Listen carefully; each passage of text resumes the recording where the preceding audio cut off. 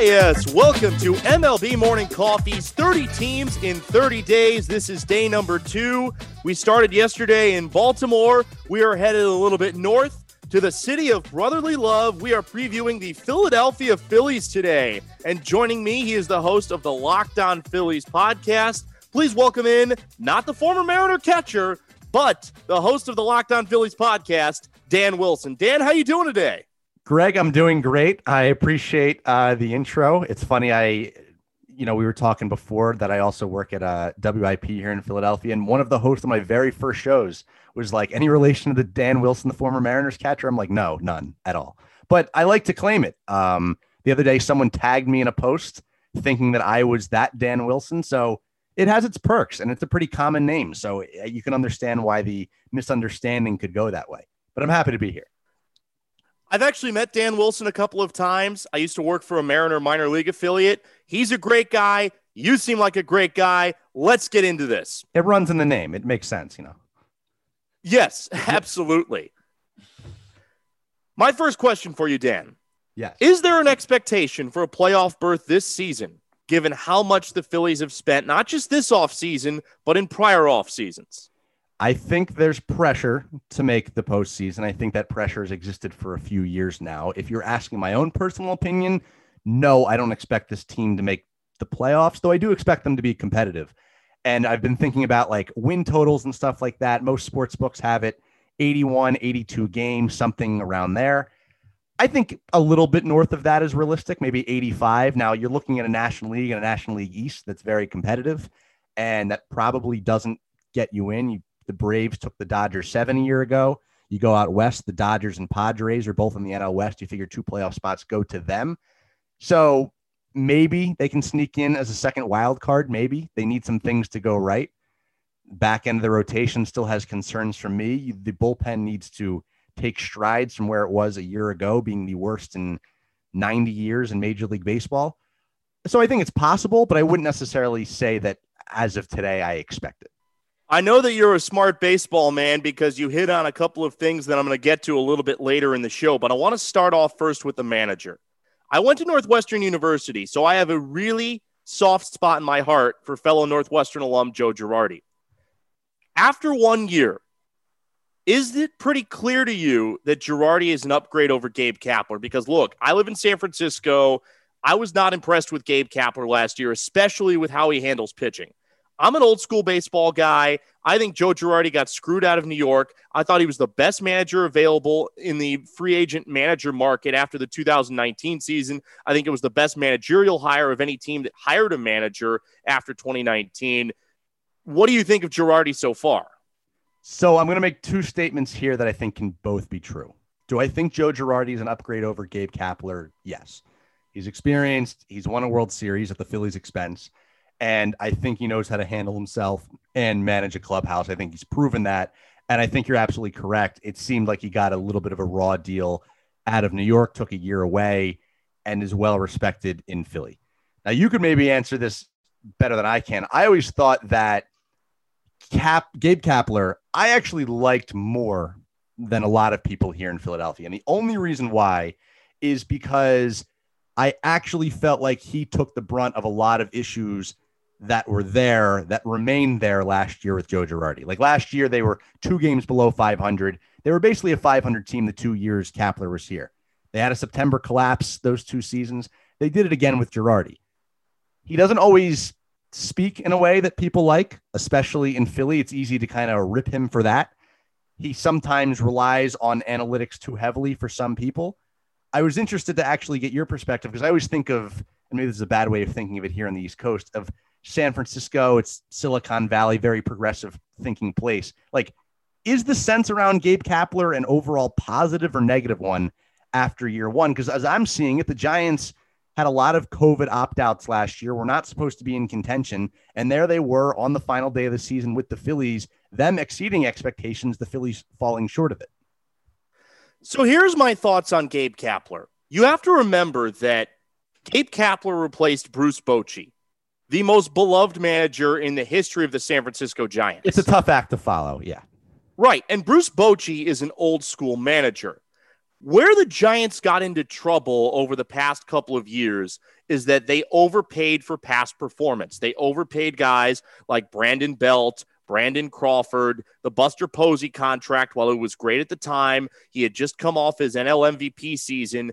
It looks horrible now because he's a guy that'll hit maybe 10 homers and struggles to stay healthy. He's no longer a National League player.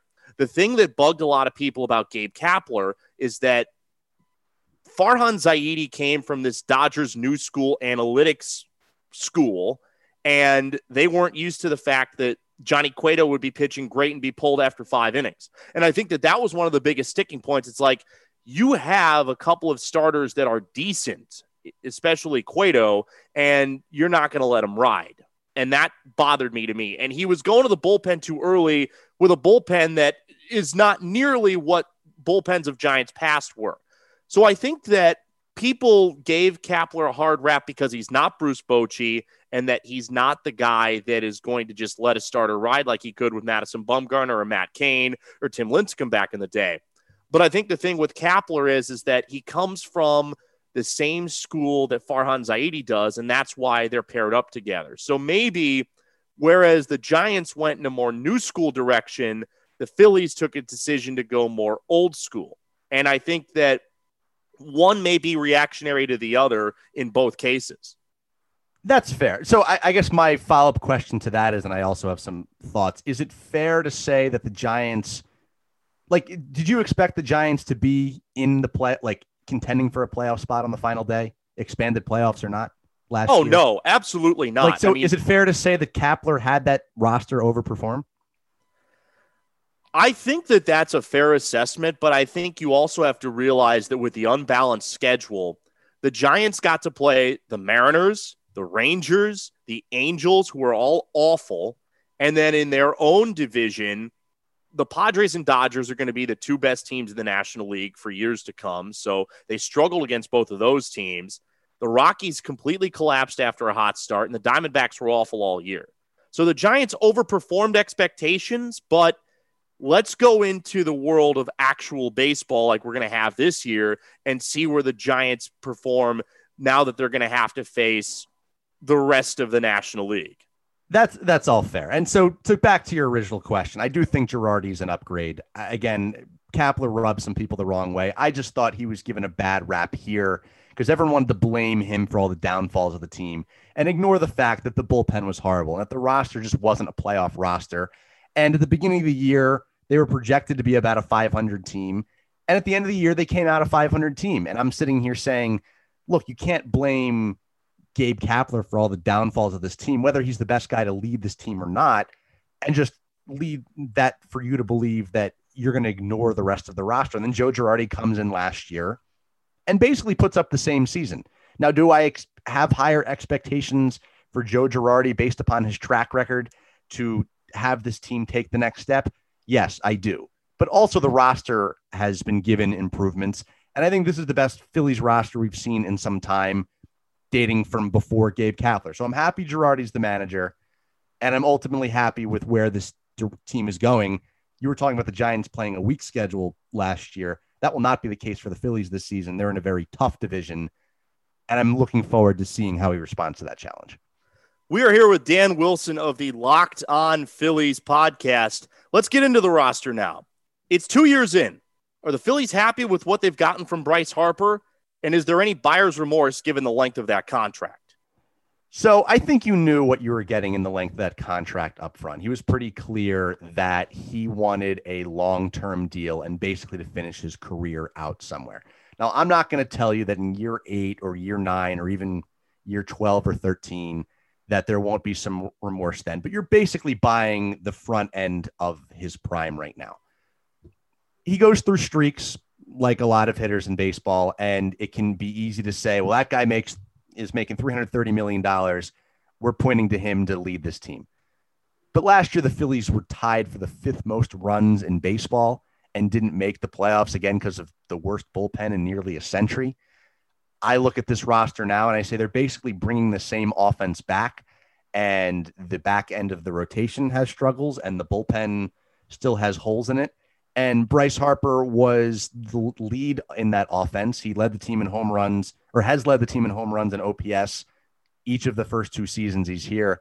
I don't view it as buyer's remorse. I think the Phillies are overall, and I'm overall disappointed with where the team has been, but I don't look at Bryce Harper and say that's on him. Do I hope they can get like an actual MVP season out of him at this point and to make the contract worth it? Do I expect that?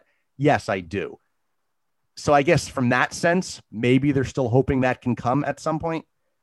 But right now, I wouldn't call it buyer's remorse. I think the honeymoon phase has just died down a little bit, given that it's been 2 years and this team still hasn't made the playoffs. How big is the JT Realmuto injury, and is it cause for alarm going into the regular season? The team doesn't seem to think that it is. It's on his non-catching hand, and they seem to think he'll be back by opening day. Obviously, he signed a big-time contract himself this offseason, 5 years, $115.5 million.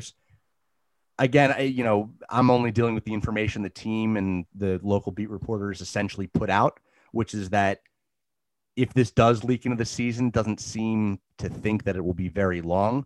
Now, of course, anytime you have a catcher who's hurt, there's reason for concern. And he's an aging catcher, and he's now into his 30s. And that was part of the reason why there was concern to signing a guy like that to a 5-year contract anyway. You mentioned Buster Posey.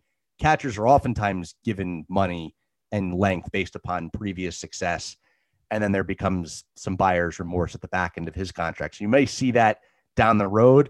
But right now, I don't think there's any major cause for red flags. We might not get to see him in spring training as much as I would like, but my expectation is that sometime in April, he'll be back catching for the Phillies. We're here with Dan Wilson of the Locked On Phillies podcast. So kind to join us here on MLB Morning Coffee's 30 teams in 30 days. I like Didi Gregorius. Was bringing him back the right move for this team at the price that they did? So I wanted him back before Dombrowski was hired. Dave Dombrowski is president, and they put this new regime in place. The Phillies had the opportunity to give him a qualifying offer and did not. And ultimately, they basically settled on a 2-year deal. Now, it makes sense from Didi's perspective why you want the 2-year deal, because there's a massive shortstop class coming out a year from now. And it also makes sense from the Phillies' perspective because maybe they entertain one of those guys, and one of their top prospects in the organization, Bryson Stott, is a shortstop.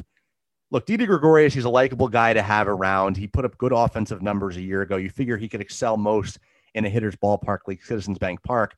He's not necessarily, a world beater on offense. Like, I wouldn't be surprised if he took a significant step back over 162 games with the Phillies this year. He certainly likes Joe Girardi, and I think that was a pull for getting him here the first time and getting him back.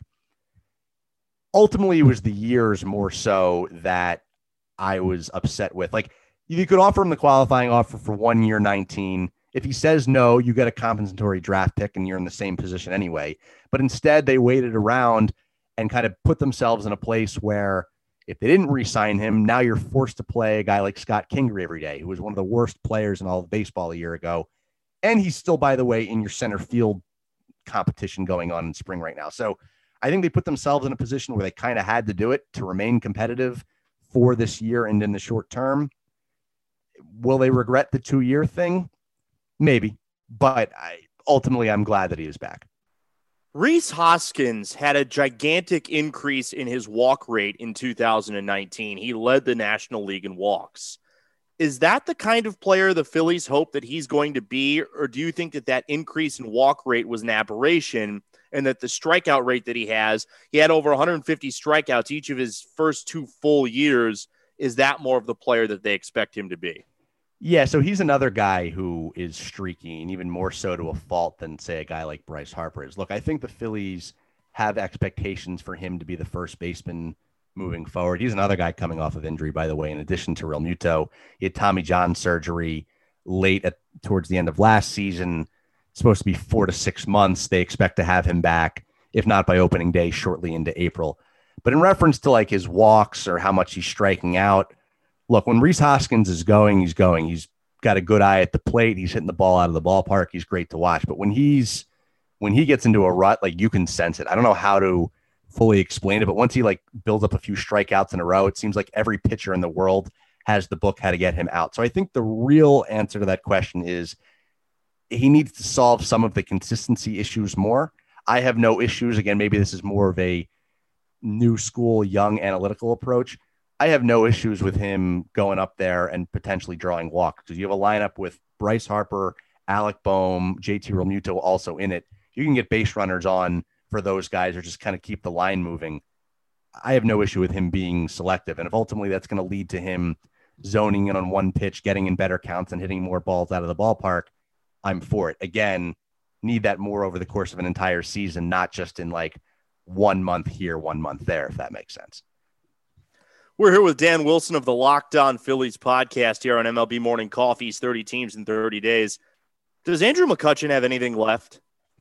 I think he's got something left. I was sitting here debating the other day how many games he can give you. He had an ACL injury back in 2019. He's not anyone who just hears the name Andrew McCutchen and is like, wow, that's MVP Andrew McCutchen. No, he's not. And the fact that the DH is not back in the National League hurts a guy like him, because he's probably more of a defensive liability than anything. But I think it's realistic that he could give you, I'll call it solid production for 115, 120 games. Now, if you see him start to tail off, then you start maybe looking in another direction here. But I think Andrew McCutchen is still generally well thought of within this organization. I think there's reason to believe, like, if nothing else, he usually gives you a pretty good at bat. Like, he might not have the same offensive numbers that he did, but he's a smart player, and that should keep him around. The comparison, I kind of think of it is like, I don't know why this is coming to mind, but like Brett Gardner in recent years, like he always puts together a tough at bat. He kind of sticks around a while. Now, I know they're different players in a number of senses, but the way that he kind of grinds at bats together can still put some offense up for you, and he's not going to give you the same amount of games that he once did. I guess that's where I'm drawing that comparison. Alec Boehm had a fantastic rookie year, but I always am wary of sophomore slumps, and especially for a guy that is only 2+ years out of college. He was the 3rd overall pick in the 2018 draft. Now, I spent 5 years as a minor league baseball play-by-play guy. I've been in these clubhouses and I've talked to these roving coordinators. Guys are very conscious of high school guys versus college guys, and a high-level college guy, they expect, especially in a top 10 pick situation like Boehm, to get to the big leagues within 2 to 3 years. Number one, were the Phillies impressed with him coming into camp last year enough to just say, all right, you're our starting third baseman, let's go? And number two, how big of a piece is he to their success this year and the year after? Obviously knowing that he's going to be a huge part of what they do for the next 5 years down the road. So they micromanaged the service time a little bit last year. He was not on the roster to begin the season. They brought him up later, and I think they were very impressed with what they got out of Alec Boehm, a very kind of, as you mentioned, college guy, very major league ready prospect, looked very proficient. Didn't seem like there was a lot of development that still needed to be worked on with him. And he's a nice pure hitter. Like, we were talking old school versus new school. In the age of baseball where we live in today, where even you look at a guy like Bryce Harper, the $330 million man, sometimes he just goes up there swinging for the fences and it leads to more strikeouts. Alec Boehm, by the end of last season, was the guy that basically everyone wanted up at the plate with base runners on, where like you can't afford a strikeout and you need a ball either hit into the gap or just a ball simply put in play. And he proved to have a clutch gene. The sophomore slump is always something to be wary of. He did it in a shortened season last year. This will be the first time we see him over 162 at the big league level. But I think he's huge for this team's success, to be perfectly honest. Like, he is thought of as a middle of the lineup type of guy. Like I said, knock the base runners in, keep the rally going type, can hit for power when he needs to, can put the ball in play, put the ball in gaps when he needs to. And again, when I think of like the big time hitters in this lineup, I'm looking at Harper. I'm looking at, they just re-signed Realmuto. You're talking about Hoskins, who has inconsistencies, but I'm putting Alec Boehm right in that conversation. In year two, I'm really hoping they can get the same kind of production that they got in year one, where he was second in Rookie of the Year voting, because if they can get that, this offense will hold its weight in keeping this team competitive. Dan, there are certain guys in sports, whether it be baseball, basketball, what have you, that you just see them and you see them at the highest level and you think, why? And I remember covering this guy in the Cape Cod League, and when I saw that he was a second round pick, I'm like, why? And that leads me to Scott Kingery. Why? I mean, why did they give him a 6-year contract when he had barely played any major league games? Correct me if I'm wrong. Maybe he had not yet played a major league game at all. What do they see in this guy, and why did they tie themselves to a utility man that, as you said, was one of the worst players in baseball last year and doesn't look like a guy that's going to ever hit for any power or hit for any average? Well, they didn't see him as a utility man. They saw him as a mainstay in this lineup at the time. They saw a lot of potential at the time, and they jumped the market and say, we need to lock this guy up. We're committed to him, and we really think he's going to be a big part of this lineup going forward. Now, I do think it's sometimes a little, like, you look at the years, all right, it's 6 years, and sounds a little ridiculous for a guy who was as bad as he was a year ago. Granted, he had COVID going into the season, but I mean, it was just like an automatic out. 6 years for a total of $24 million. Like, it could be a lot worse. I mean, they were giving Jake Arrieta more than that in a given season. Do they need to jump the gun on that? Probably not. We've seen other teams do this. I mean, you look out in San Diego, like 14 years. I mean, Fernando Tatis, granted, so much better, like different category of good. He's got a 14-year contract. Like, you want to talk about buyer's remorse. How do you know he's going to be any of what he is now 12 years from now? Like, seems to be a sense of urgency in getting, like, just showing how committed you are to your young, talented players. And that's what they thought they had in Scott Kingery. Again, I'm not talking about like a star, maybe on the Tatis level, but he was one of the most highly regarded young players in the organization at the time. And they really thought they had something. And I think they really want to salvage whatever potential is still there. Again, he's kind of in this center field competition they got going on right now. It's like him, Adam Hazley, Roman Quinn, and a controversial name in Odubel Herrera. But center field is the one spot as it stands right now when everyone's healthy for opening day or throughout the course of the season that really is going to be a bit of a carousel and is up for grabs in spring training. And there's a lot of eyes on it right now. You mentioned Roman Quinn. This is a former high draft pick. He really hasn't put anything together at the big league level. What's the deal with him? I mean, I understand from a player development perspective that if you draft somebody high, especially a high school guy like Roman Quinn was, that you want to give him every opportunity.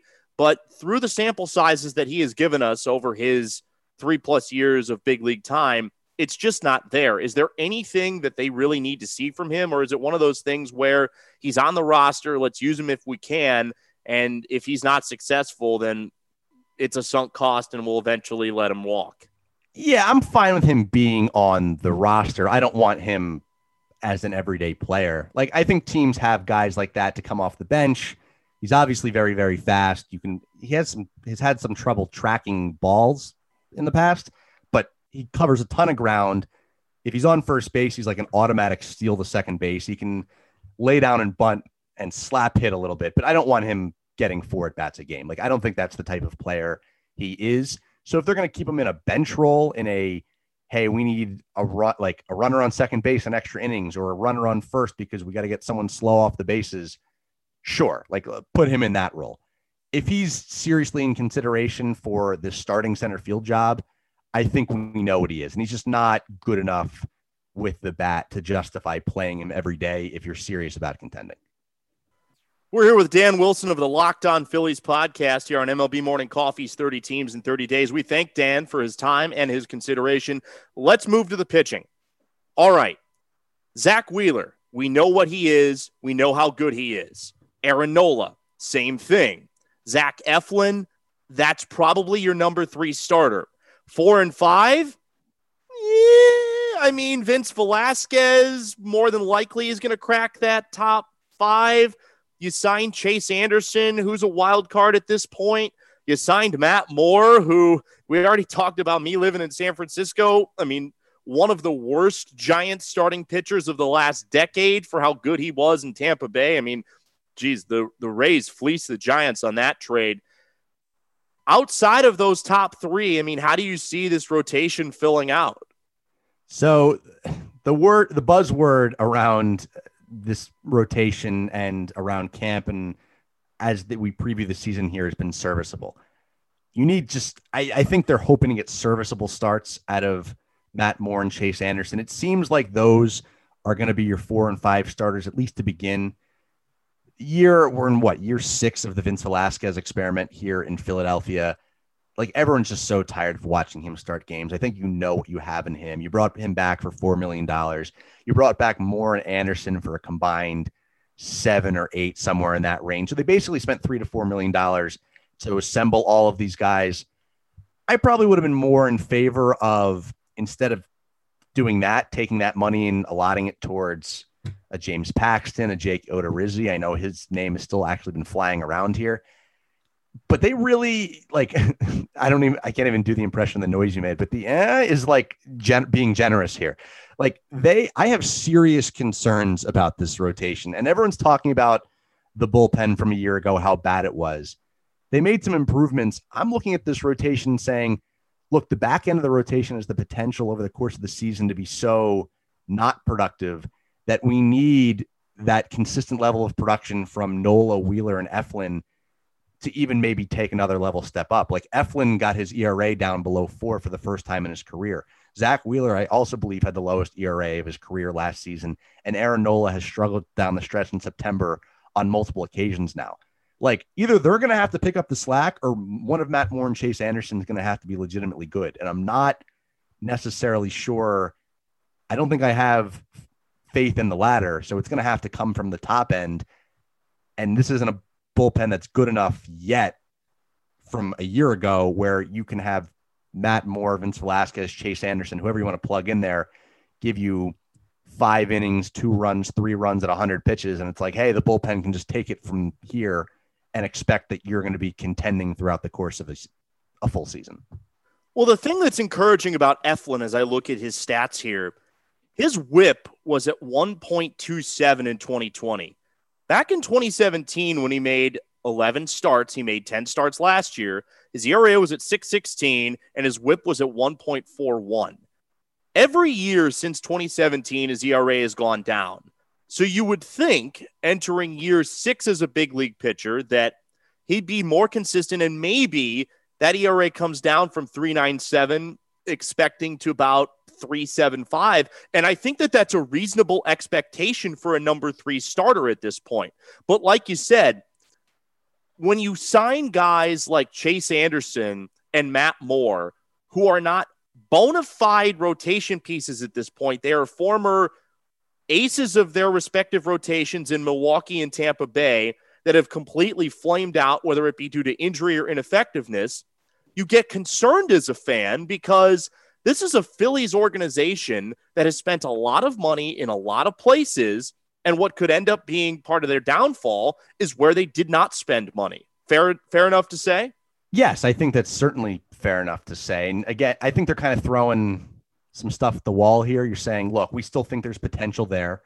They speak very highly of their new pitching coach in Caleb Cotham, and this is like the 6th new pitching coach in 6 years. So you're mentioning Eflin's development, and he's been kind of a cool guy to watch progress. But or even a guy like Aaron Nola, like the pitchers who have been on this team a while have had virtually no consistency in who has been coaching them. And they seem to like Cotham, and they seem to have faith that they'll suck some potential out of the back end. They really like Eflin as that 3 starter, and they like the 1-2 punch they have in Nola and Wheeler, rather. If they can get, look, and I think it was, I forget what the stat on Anderson and Moore was, but they've had close to double the amount of quality starts, I think it was, than say a guy like Vince Velasquez is. So it seems the target seems to be serviceable guys to complement the pitchers they really, really like in the top 3. Maybe they flame out in Philly again. That's a huge concern of mine. Maybe you're overworking this bullpen in days where they're actually pitching. Maybe they're just hoping something pulls together and works here. What if one of the top 3 guys gets injured for a sustainable amount of time, and now you have more Anderson and Velasquez going? What if there's a COVID outbreak and you got more double headers again this year, and you have to toy with a 6-man rotation? Like, that's where I think they might get burnt. We're here with Dan Wilson of the Locked On Phillies podcast, kind enough to join us here on MLB Morning Coffee. Now we go to the bullpen. You have brought it up several times in previous answers, so I want to get to it now. You upgraded the back end by getting a guy in Archie Bradley who's been an effective closer in his time in the big leagues. You pick up Jose Alvarado when healthy, one of the most effective left-handed pitchers in the game. I remember seeing Jose Alvarado as, I actually don't know how old he was because there was some question as to how old he was when he was a single-A pitcher in the Tampa Bay Rays organization. Dude, when that guy is on, he is on. But his issue is he's so big. He's listed at 245. I think that's being generous. When he's on, he is really good. But the rest of this bullpen is just a bunch of guys. And I looked at, they picked up Sam Coonrod, and I remember watching him in San Francisco last year and just saying, why? So I guess the question for you is, who in this bullpen that was already here has the potential to make the next step? So it's funny you mentioned the thing about Alvarado. Like, he was a guy that I liked watching in Tampa Bay too. He is thick with a couple of C's, as the kids say these days. He is packing on some weight, but he's got some really nasty pitches in that arsenal. In terms of who can actually take the next step, so I look at a guy like Hector Neris, who is annoying. Philly fans roll their eyes when you hear a name like that because he can be frustrating to watch and has been frustrating to watch. And he oftentimes has basically been trying to be pushed into that closer role. I don't think he ultimately survives best in that role. I think they got that back end guy in Archie Bradley. Something Joe Girardi mentioned about a week ago is that basically they had no roles in the bullpen a year ago, and he would like to see more specific roles entering the season. You figure that fills out as maybe it's Bradley as your back end guy, maybe Hector Neris as a setup type of guy. Maybe it's a guy like Jose Alvarado and a setup type of guy. And another guy who's flying under the radar who they got from the Marlins on a minor league contract is Brandon Kinsler, who had 12 saves and had a pretty good year in Miami a season ago. Look, they're going to have to. Connor Brogdon was someone who came up through the organization who showed some good things towards the end of last year. Maybe you expect him to take a step up. Ranger Suarez is another guy who's been on the team for a while. Maybe you get him in some good bullpen spots. Jojo Romero is another name to look out for. They certainly seem to be transitioning more in under this new regime of Dombrowski and Sam Fold as your general manager of let's get some more hard throwers than we've had in the past. The old general manager, Matt Klintak, it almost seemed like he had a team rule against guys who would throw 95, which when you watch teams play in the postseason, it's like, why would you even try and build your team that way? You see all these hard throwers. They seem to be moving in that direction. A lot of it is potential, and a lot of it is going to need to be worked with and managed correctly. But I don't think this bullpen needs to be, like I was saying last year, the 29th best bullpen in baseball would have gotten them to the postseason. How about the 30th best bullpen, just not the worst in 90 years? Like, that would have been good enough. Now, that's not the goal. But I think this bullpen can at least be, you don't feel like they're going to blow the game every single night like you did a year ago. And that's why I think there's ultimately this huge lens just focusing right into that bullpen on a nightly basis, because no matter what button Joe Girardi would push a season ago, nothing would work. I think it's more to the point that if you get a good start out of somebody and you get 6 to 7 innings, you want to be able to have those 2 or 3 guys that come in that you know are going to finish the job. I think that's just the expectation at this point. Yes. How about we get 7 out of Nola, 7 out of a guy like Wheeler, 6 or 7 out of a guy like Eflin. Maybe you go to Alvarado. Maybe you go to a guy like Neris. By the way, Hector Neris is another guy. Like, you talked about Alvarado being on when he's on. Hector Neris, he's either it's like literally a switch. If that splitter splits, it's unhittable. If that splitter hangs over the middle of the plate, it's getting clobbered 50 feet over the fence, and it's almost nothing in between. Like, he either drives your head up a wall and you know he's blowing it, or he's lights out. And it's kind of inconsistent. But maybe if you're not relying on him so heavily to close the door in the 9th inning and finish this win you have, take some pressure off of him. You're not facing the top guys in the lineup coming up at the end of the game. Maybe that helps him out. Maybe the fact that you actually have other options you can go to. Like, I kind of look at reliever arms as stocks. Okay, if his stock is dropping, maybe Kinsler picks up the slack, or maybe hopefully Bradley can lock it down in the 9th inning. If those 2 guys are struggling, maybe you look to a guy like Connor Brogdon to take that next step, as you saw that maybe he can towards the end of last season. Maybe another guy like Jojo Romero. Maybe it's someone we're not even thinking of. Like, there are relievers all the time that kind of pop up and pitch well out of nowhere. It's a long season. But if you can get those outs, and again, if you can get those good starts, like you said, from the top end of this rotation, but really more so from the bottom end, if they can just give you, I'll call it competent innings and just make it so you don't have to get like, just get me to the 6th, get me to the 7th, and the bullpen will take it from there. And this year, I actually feel like they might close down some games. A year ago, I never had that feeling. 2 more questions for you, Dan. And this next one is not really a baseball question. Who was the Phillies reliever that was entering the game to where JT Realmuto got totally memed? Jared Hughes. Okay. He would sprint in. That's just like his thing. And he would sprint in. And the Phillies were having bullpen issues back then. And it was great because Realmuto just gave a perfect look like, dude, what are you doing here? Like the team sucks. We're blowing it down the stretch here. And you're sprinting in like this is like a scene out of Rocky or something.